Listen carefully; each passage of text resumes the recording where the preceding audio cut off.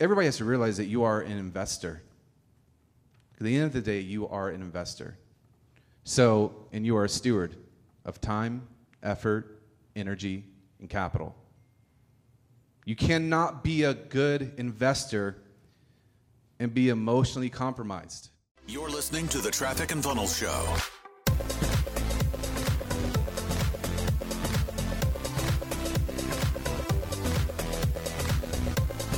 Growing a sales team fast. Anybody else have questions about this? So to determine how long we spend on this.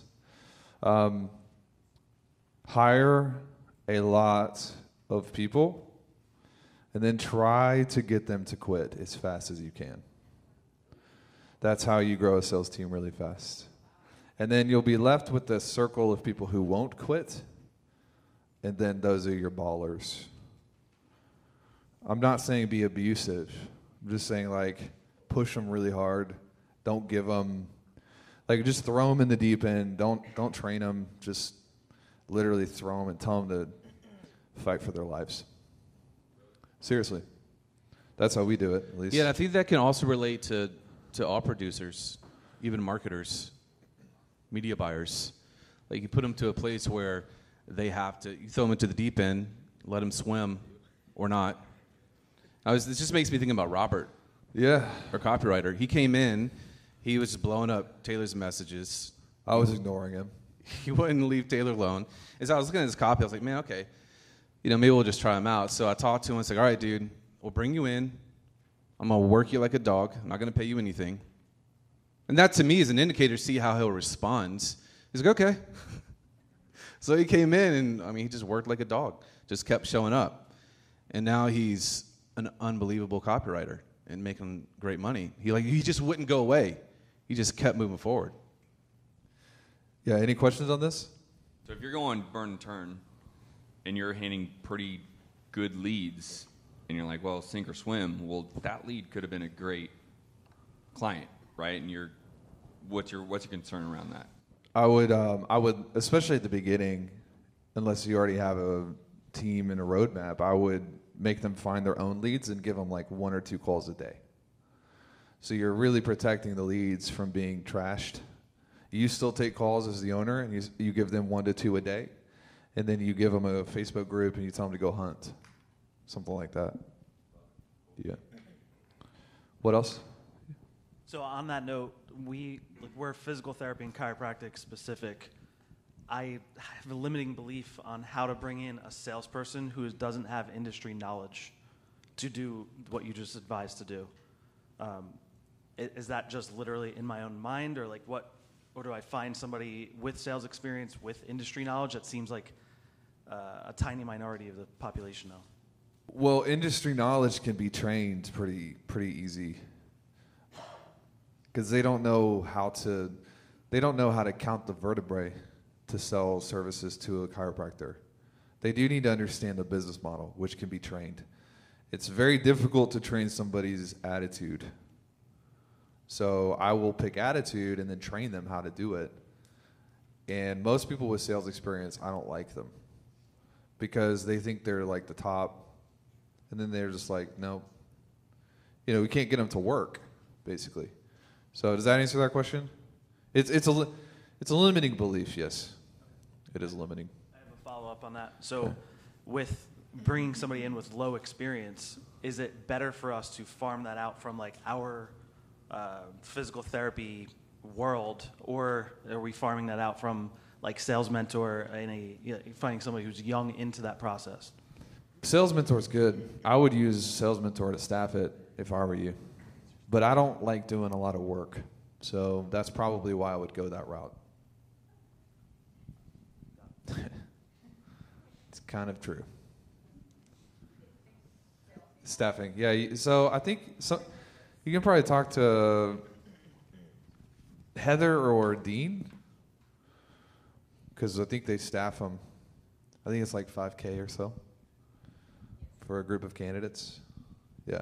Now you have to manage those people, or else they're just gonna not do anything. That's the issue we've had, is like we've staffed people and they're like, this person's not good, and we're like, okay, we'll hire them back, and they're like amazing.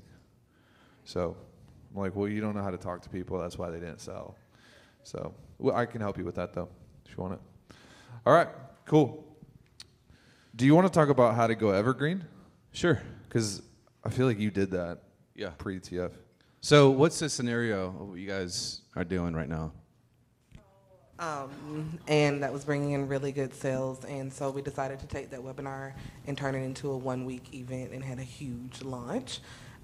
So my thing is, how do we now keep the momentum going and not have to do launches all of the time, but make sure that we're keeping the flow going in between our launch cycles?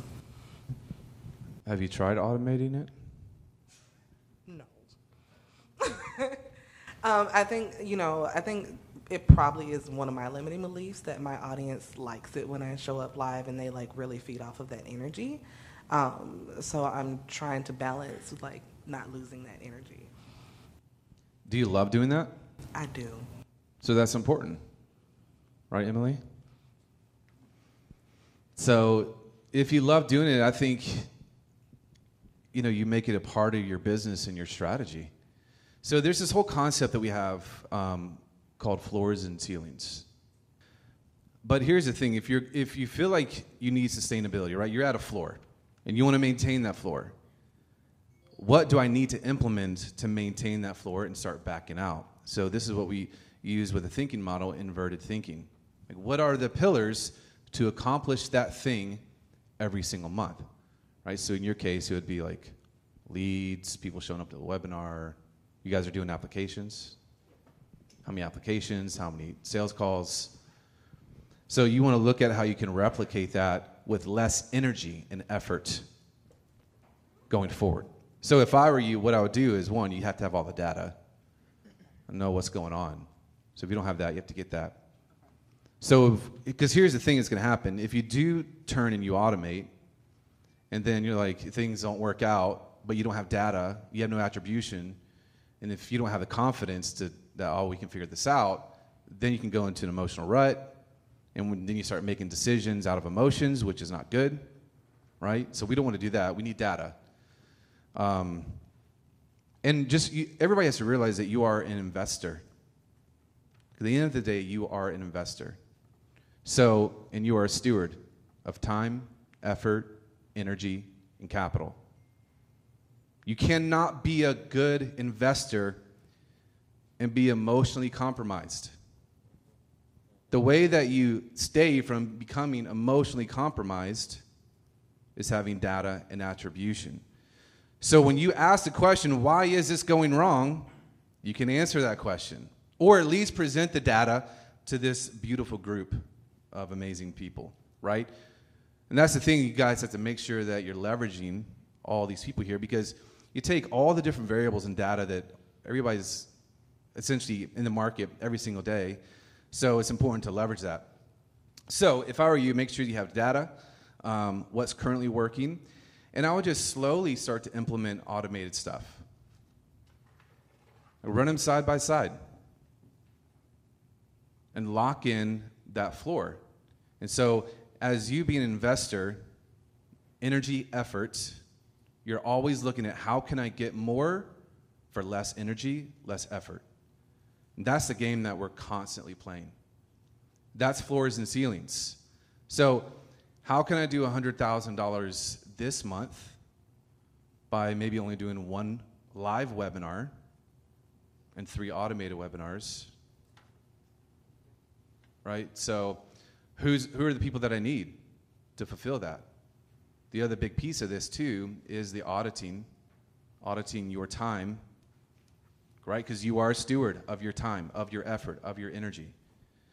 So making sure that you're locked in on that and you're putting your effort, energy, and your time into the things that are going to help you move and bust through that ceiling, right? So whether that's 150 grand for you, 200 grand for you, whatever it might be for your business and where y'all are going.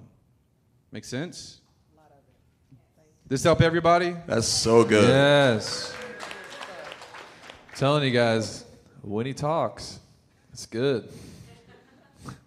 Yeah, I mean, my question is like, I have, one of the companies that I'm working with, like I have a team of like 5-6 people that work under me, doing a startup with a business partner, and then on one of the other projects, like we have nobody, and then ghostwriting a book and all of that other stuff. So it's like that's obviously like where I'm trying to get to, but in terms of resources and capital and actually being able to hire those people out, like how do you manage juggling all of that while you build up kind of the reserves that you need to to outsource and delegate and scale? Prioritization, knowing where I'm going in the next 3 to 6 months and what's the highest priority to get me there. So you might have to delete some things from your business or hit pause. Like the timing might be wrong. It's a mistake to think that you can do all those things and do it successfully. I would say it's better to do one thing and do it really well. You can do it faster and enjoy it more than have that pressure of feeling like you have to do like 5 things if you don't have money. If you have money, then you hire good people to do it, like we have up here. Any follow-up? Does that make sense? Anybody else on this? Yeah, I was going to say, so when you're building a new business on top of all the other ones you've built, do you guys go in and build it first and then set up the infrastructure, or do you set up the infrastructure before you do anything? What do you mean?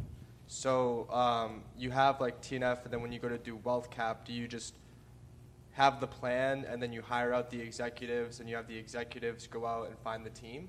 Or like do you like do what you did with TNF first and like build out the offer and like everything yourselves and then hire out the team once it's cash flowing?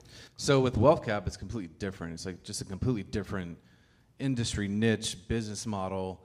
So we started that with Lance L-Dubs back there, and he was the guy that we'd say, hey, this is what we need to accomplish, and he would go make it happen.